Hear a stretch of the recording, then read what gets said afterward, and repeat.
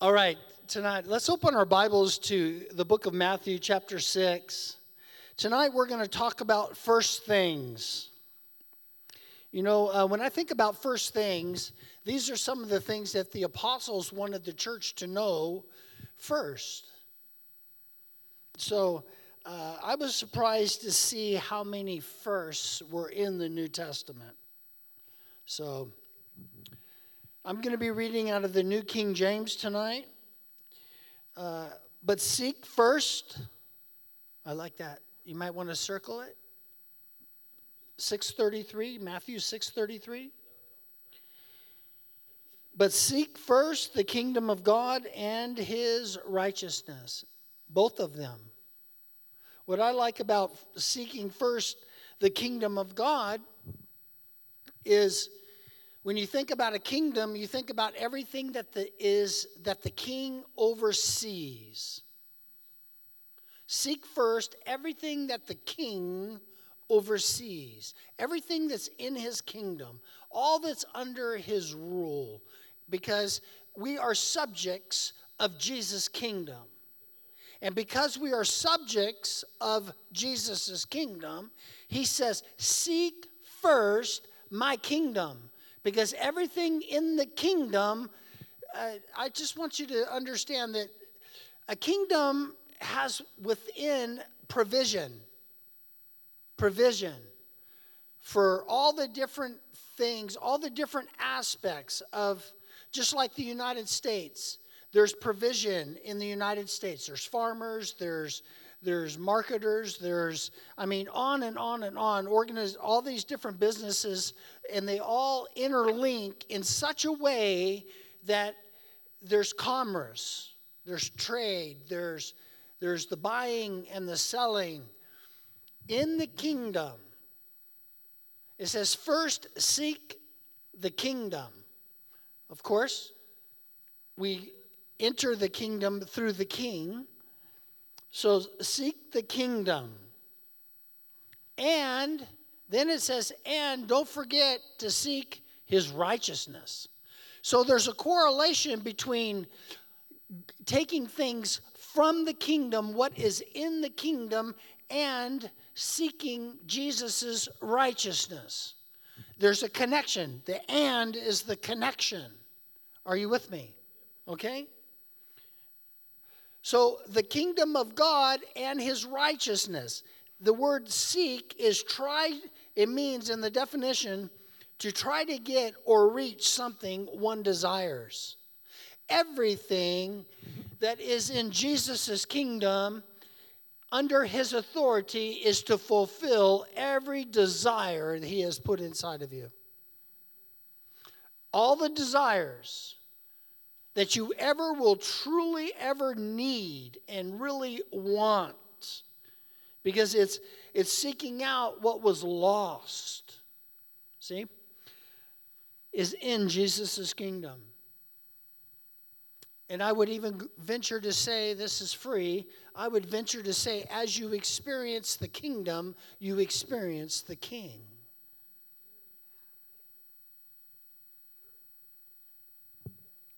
Okay, well, I can keep going since you guys want more.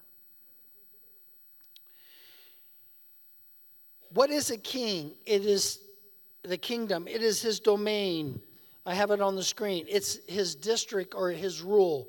I want you to understand that between the desires and seeking righteousness like Jesus is righteous, and the desires of our heart, for kingdom desires, the rule of God will fall on your life. The rule of God will fall on your life. Oh, come on. Just tell me that Jesus hasn't answered one of your prayers. Jesus hasn't directed you in any certain way.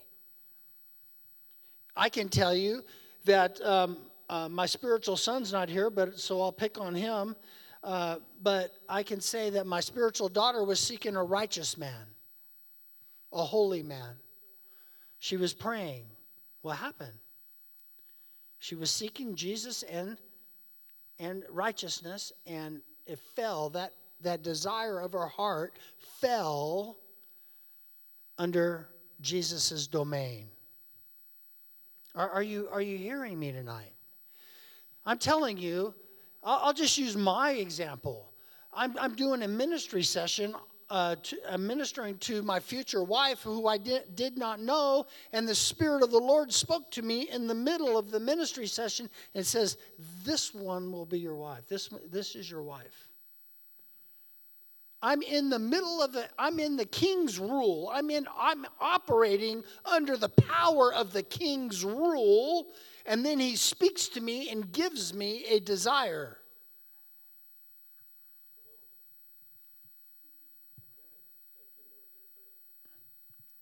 I'm telling you, church, seek first the kingdom and his righteousness.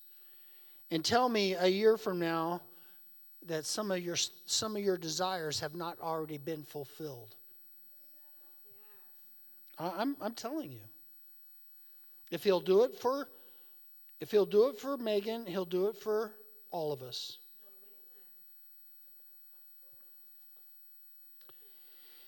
1 Corinthians 15, the second one tonight. First thing is to preach. Deliver unto you, first of all, and then the gospel. 1 Corinthians 15, 1 through 4. Preach the gospel, the first thing. Listen to what it says. Moreover, brethren, I declare to you the gospel. I declare to you the gospel. But watch this.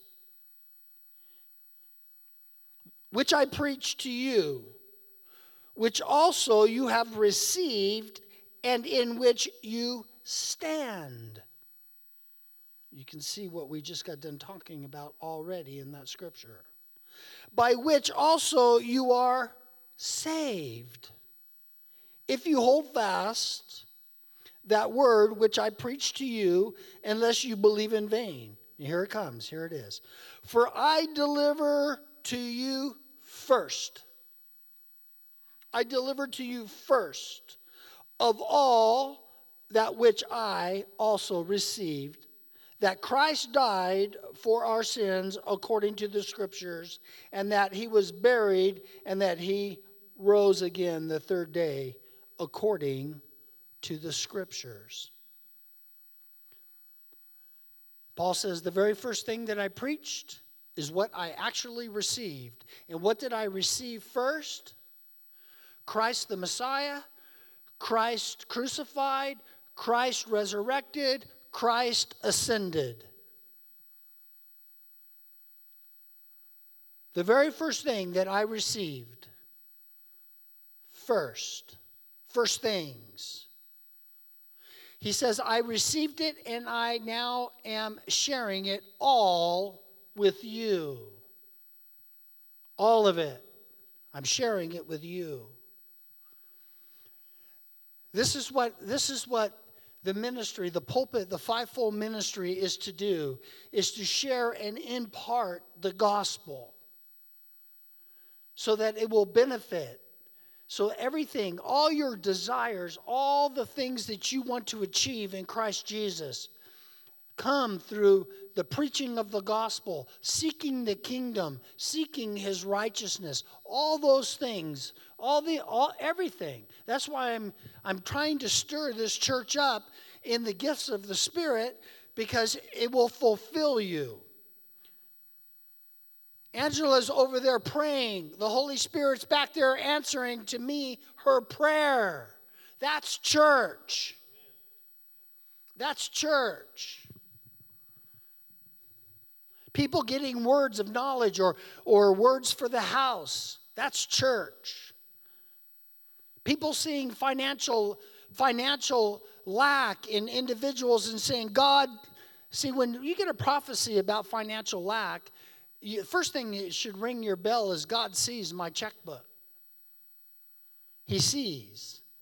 And he wants to answer. So you continue to do the scriptural things according to money, and then what else do? You pray until it comes to pass. I agree with you, God. I agree. I stand on that prophetic word. I I know. See, to deliver means to pass on traditional instruction. There are certain traditions in the gospel that must be passed on from generation to generation that can never change. We call them the doctrines of the faith. We teach first principles passed on from generation to generation. Often implied over a period of time. It takes time. It took the disciples 3.5 years of walking with Jesus, and we also know from Scripture that it wasn't until he was resurrected and visited them 40 days did they fully understand the whole message. I mean, come on. Sometimes it takes supernatural encounter to ring your bell. Sometimes somebody just has to walk up and just drop a prophecy on you and you go, whoa, why was I so dull? You know? It's instruction. It's teaching. To formally impart authoritative teaching. I mean, we're just not teaching a gospel. We're teaching a gospel with authority. Imparting authority and power.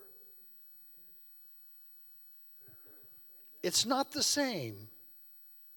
You know, the thing is two people can be sitting in the same seat, right, or in the same service, right next to each other, one understanding the authority and power that's being released and the other one not catching a thing. It's called wheat and tare.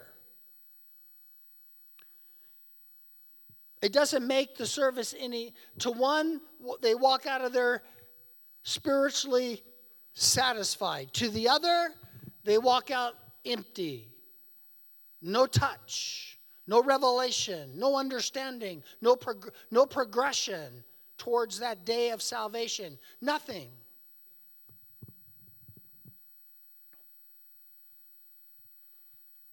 First thing to do. What is the first thing we should do? Well, when we're seeking the King, we're seeking the righteousness, we're seeking the kingdom, we're sharing the gospel, Paul says partake of it. Be a partaker of that. Are you good? I'm going to go to 2 Timothy chapter 2, verse 6. He says this, the hardworking farmer must be first. There is a provision in seeking the King, seeking the things of the kingdom, seeking the King's righteousness, preaching the gospel. There is a provision for you receiving the blessing first. Why? Because you've sown, you've reaped, you've watered, you've planted, you've done these things. You're the one gathering the harvest. You're the one that actually sowed the seed. You're the one that actually watered the seed. You're the one that actually took care of the crop. And actually when the crop came, you're the one that harvested the crop. It's all in you. Or you don't understand. Let me explain it to you. When you sow the seed of the gospel and you water the seed in the gospel in people's lives, and you sow or you reap what the gospel is saying, there is a blessing, a spiritual touch from the kingdom that comes upon you. It is inside. It fulfills you. It does things for you. You're a partaker.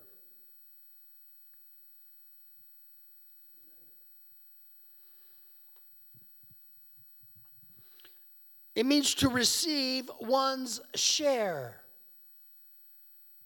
You don't have to wait for it. When the harvest comes, you receive your share from the King. It's his kingdom. Oh, come on. You know, we go through these seasons in our life where we have this job and we've got this trial and we've got all this stuff going on.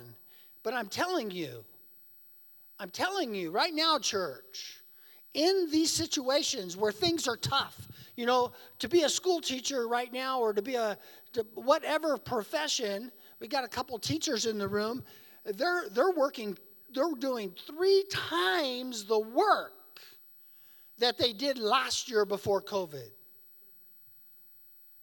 It's your season. I'm telling you, you'll have a harvest. But you're going to have to plant, and you're going to have to water, and you're going to have to watch the crop. Because without it, the crop will just go wild, it'll die, whatever. But you will receive a blessing from the Lord.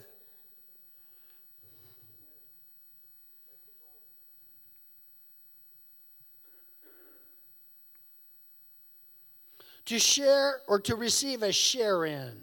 The farmer who has done the hard work should have the first of the harvest. That's the mentality of the kingdom of heaven.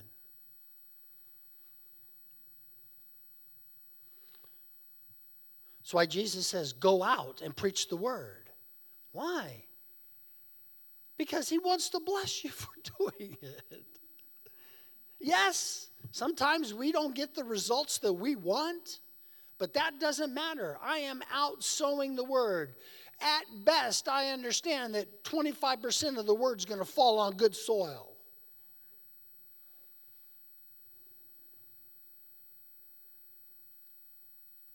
And then even the good soil has its portions. See, he goes to sow. So you have to go out and sow, and then you have to water it. The thing, you have to continually water what is becoming fruitful. You need to protect it. Watch over it. That's why they call pastors of the church shepherds. I'm to sow seed to you, instruct you in kingdom realities, so that it can water you and you can go do the same. Okay. First thing in worship. I wonder how many times we've thought about this. First thing in worship.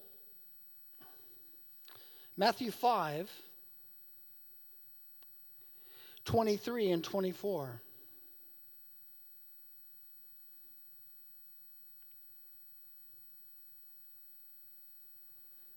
It says, therefore, if you bring your gift to the altar, have you ever thought about that?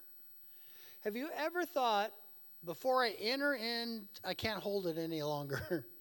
Have you ever thought about you're going to wreck your worship service if you walk in here at odds with your brother or sister? You're not going to get what you really need in the worship service. You may get a little touch and all this, but you needed more. You always need. Therefore, if you bring your gift to the altar and there remember that your brother has something against you, leave your gift there before the altar and go your way. First be reconciled to your brother and then come and offer your gift. Offer your gift.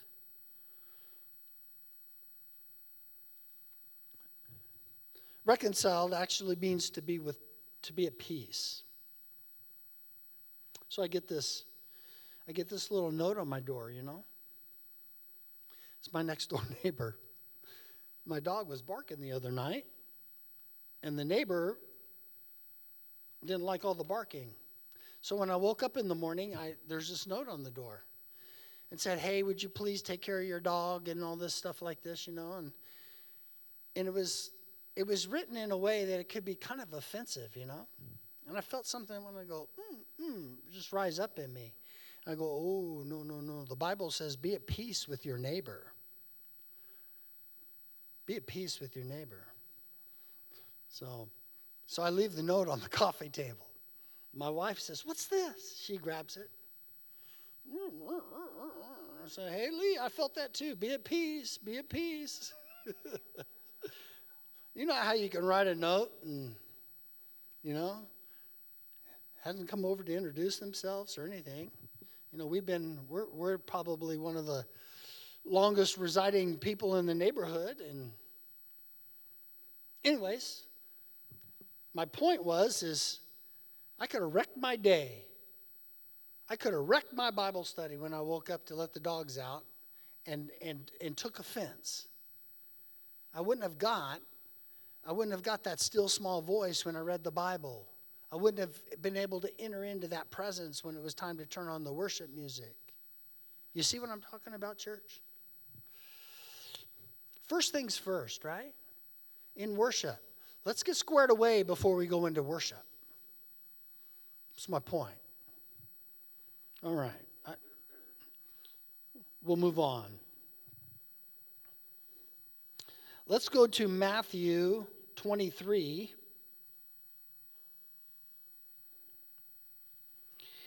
And we're going to look at verse 26.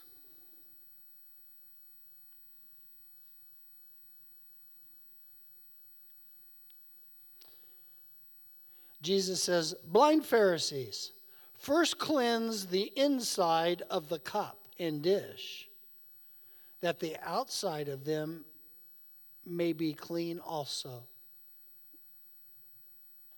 It's pretty straightforward, right? Cleanse first that which is within.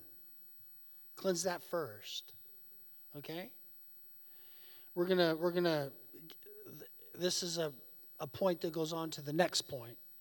But I want us to understand that there's things inside of us that we need to be continually dealing with.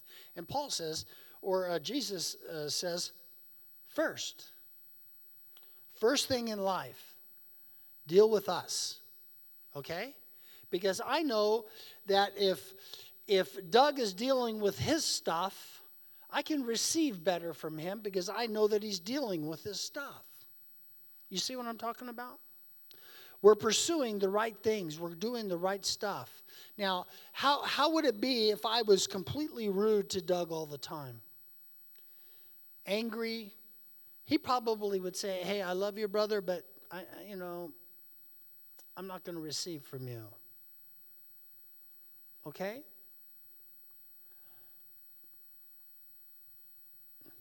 It talks about the dirt, the filth, unwanted substances. Everything this world has to offer is unwanted. It ends up being empty. That's why Jesus says, "I can put my faith in no man." Foxes have holes, he says in that scripture verse. Foxes have holes and birds of the air have nests. But the Son of Man has nowhere to lay his head. There's no peace or rest because this world is unwanted to him.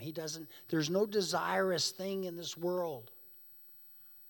That's why Jesus says, "Seek first me. I will give you the desires that you need to make it through."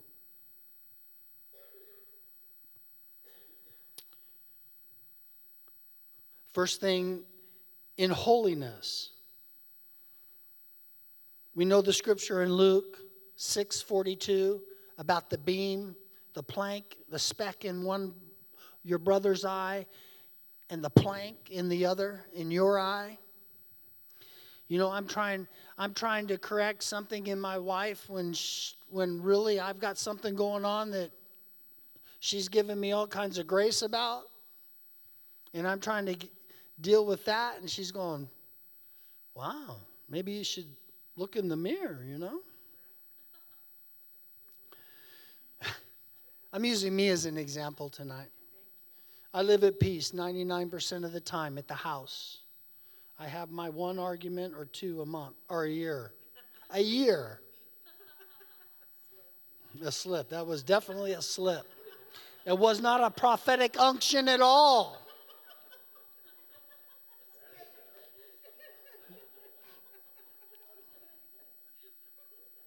See, my point here is, how can we offer our services to our brothers and sisters to pull out the speck from their eye, which requires a good eye? Don't we have to have a good eye? Don't I want to see Preston with the eyes of Jesus? I want to look at my brothers and my sisters from a good eye, and there's only one good eye. I can promise you. All of us are blinded to something, but only through the eyes of Jesus can we look and see the good in people. Only. It requires a good eye to go after somebody's sin. You've got to see God's best in them, is what I'm talking about. I don't want to talk too much about your sin. I want to talk 90% on God, what God's best is for you. Yes, you're a powerful man of God. Yes, you're this, you're that.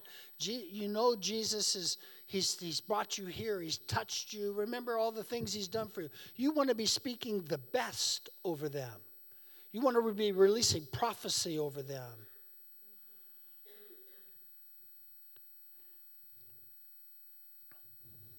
It takes a good hand. A good hand. Hand a lot of times in the New Testament is power. A lot of times if we just allow the Holy Spirit to pull the speck or the plank or whatever it is, if we let the Holy Spirit do that, just let the Holy Spirit, you say it. You say it. Unfortunately, sometimes we're the filter. And we can filter things out the wrong way.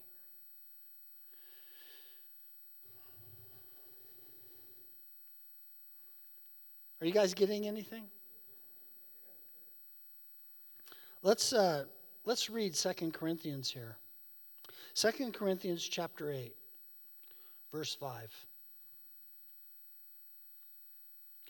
And not only as we had hoped, but they first gave themselves. Wow, check that out. I believe this is kind of entering into the money chapter in Corinthians about giving and things like that. What did they do? What did these people do first, though, before they did any type of worship?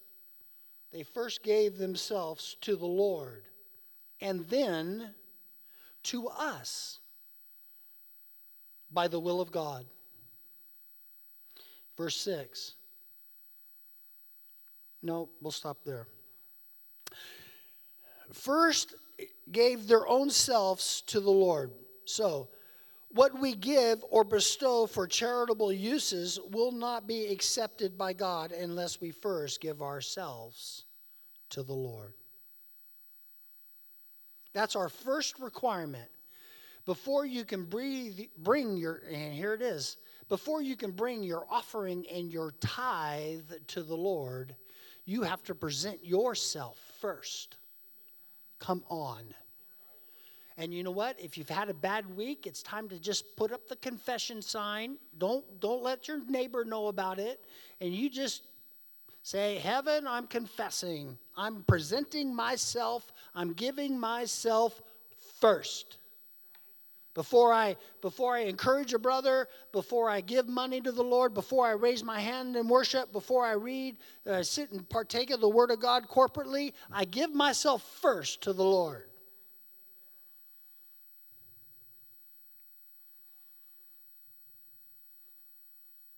If we don't, it's not that God's not going to bless, but how much more like Christ can we become? That's my point. This whole message is about us becoming like Him. Okay?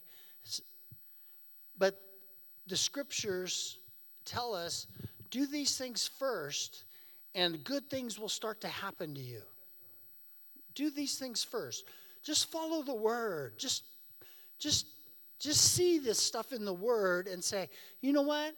I'm gonna text Pastor Bruce, and I'm gonna ask him for this message, and I'm gonna put this in. I'm gonna work on this. I have ulterior motives here. And my motives is that I want to see Jesus Christ glorified in you. Or I'd be out of here.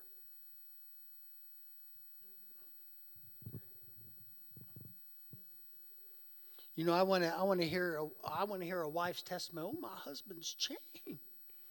Yeah, Jesus, you bring it.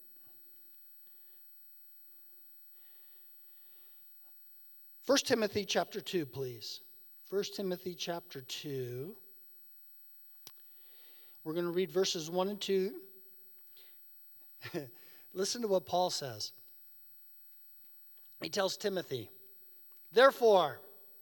So, whenever there's a therefore, you have to look behind you to see what it's there for. So you have to go back to chapter 1 and find out why Paul is actually telling Timothy, therefore, Timothy, I exhort. Oh, here it comes. I exhort first of all that supplications, prayers, intercessions, and giving of thanks be made for all men. Oh, boy, that is a dagger in the heart. All men. Yes, Republicans, you pray for Democrats. Democrats, you pray for Republicans. You pray for all men. All men. Even that neighbor that gave me the note. We pray for all. I don't get to pray for who I want to pray. First, I exhort you. You know what the word exhort means, Zena? The exhort means, hey, Timothy, there's going to be something in you that is not wanting to do this. So I have to exhort you to do it. I have to encourage you. Oh, come on. You know that boss that's always, that needs about 26 character changes every day? That employee that works for you that is the constant thorn in your flesh. Come on. I know none of you guys have any of that in your life. But me? No, I'm saying all men, pray for them.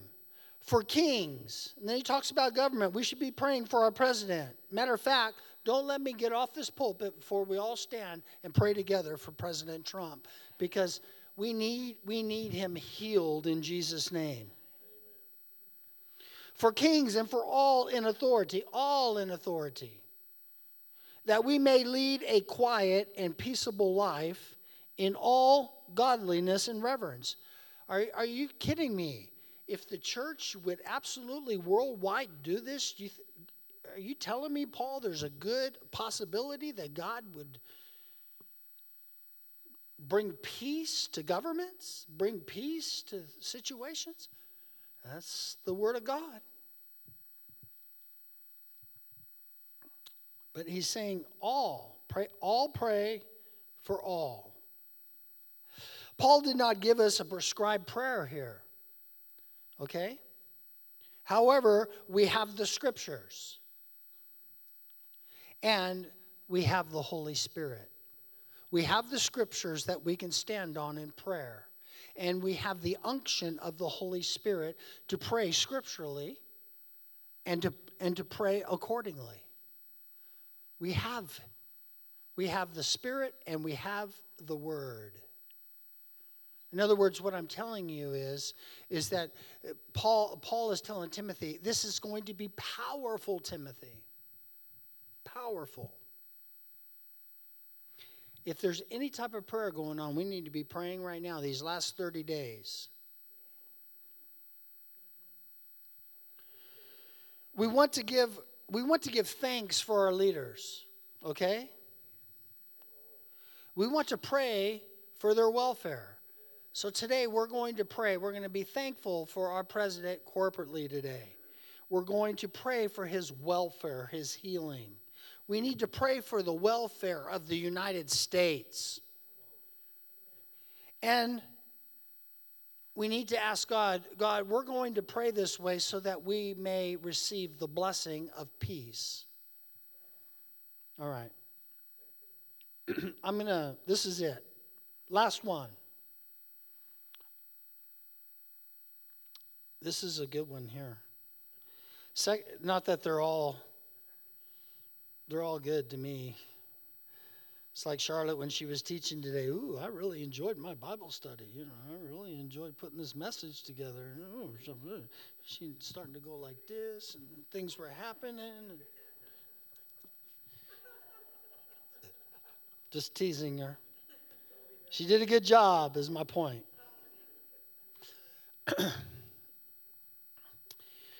2 Peter chapter 1. And so we have, now watch this. Watch this. So we have the prophetic word confirmed. Now we're talking about the transfiguration of Jesus on the mountain. Peter and John and James were there. And they were watching this transfiguration. And Peter's writing about this. He's writing about it. Matter of fact, let's just back up just for a second and go to verse 16. Verse 16 and 17, I believe I wrote in here, is what Peter is referencing. For we did not follow cunningly devised fables when we made known to you the power and the coming of our Lord Jesus. Now, they had read about this in the Old Testament. They had read all the prophecies of the Old Testament. They had seen all the different areas, the power of the Lord Jesus Christ, the coming of the Lord Jesus Christ, and the ascension of the Lord Jesus Christ. They saw the crucifixion. They saw everything in the Word. This is what he's talking about. This isn't some clever scheme here. But we were eyewitnesses, he says. We were eyewitnesses, not only to the glorification of Jesus and hearing the Father say, "This is my beloved Son in whom I'm well pleased." That was in play, but he's referring to, yes, not only did we see that, but we were in the revelatory understanding of the prophetic scriptures of the Old Testament right before our eyes. Right before our eyes. Not only am I witnessing the glorification of Jesus Christ and all the fullness of his glory, but everything now is flooding into my mind going, whoa, I've read all this and this is that.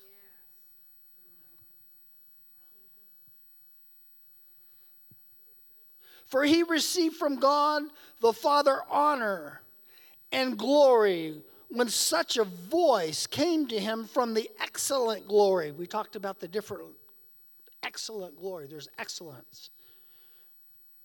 That's when heaven has full control of everything. That's when the Bible says it's excellent. There's the glory, and then there's the excellence. Remember we talked about that about 4 or 6 weeks ago? This is my beloved Son in whom I am well pleased. Now look what he says. And so we have the prophetic word, verse 19, confirmed, which you do well to heed as a light that shines in a dark place, which the day dawns and the morning star arises in your heart. Knowing this first. That's what he's saying. What I just got done explaining is now he's saying, and to know this first. The glorification of Jesus, the ascension, all the prophetic writings of the Old Testament. Then he says, Peter says, now know this first. Know what first, Peter? That no prophecy of Scripture is of any private interpretation. Whoa. It comes right out of the glory. It comes right out of the Father's mind. So we say, I'm an eyewitness. I'm an eyewitness. And there's not one prophetic thing that ever came out of the interpretation of a man. This came straight out of the Father. I stood on the mountain as a witness. And I'm writing to you, and I want you to know this first. For prophecy never came by the will of man, Peter said, but holy men of God spoke. You know he's testifying to Jesus. He's testifying to the Old Testament saints. He's testifying, no man. They came from holy men. Holy men of God spoke as they were moved. Now I'm going to, Peter, thank God for Peter, but Peter, I think you wrote the wrong. You should have wrote, as they were overtaken. As they were overtaken, they were moved. I mean, I don't know if you guys understand what this really means, but I watched the Holy Spirit overtake my wife and to supernaturally write a description of Ephesians chapter 1 in less than 15 seconds. And it was done. She went like this. The Holy Spirit grabbed her, and he jerked her up. She went over there, and she just read the whole chapter like this, and then the up and over and down, and blah, blah, blah. And then the Spirit left. He lifted. I'm thinking, you know, I've seen comas, and I've seen a lot of different things pop open in prayer at the hospitals and different things. But whoa, this was something else. You think they just sat down and told stories at the campfire? I don't think so. Oh no, you got that story wrong, James. This is Peter. Those guys were overtaken. That's what Peter's saying. I didn't write this epistle. The Old Testament prophets, they didn't write. The Spirit of the Lord overtook them. Did you guys get anything tonight? Amen. Why don't we stand?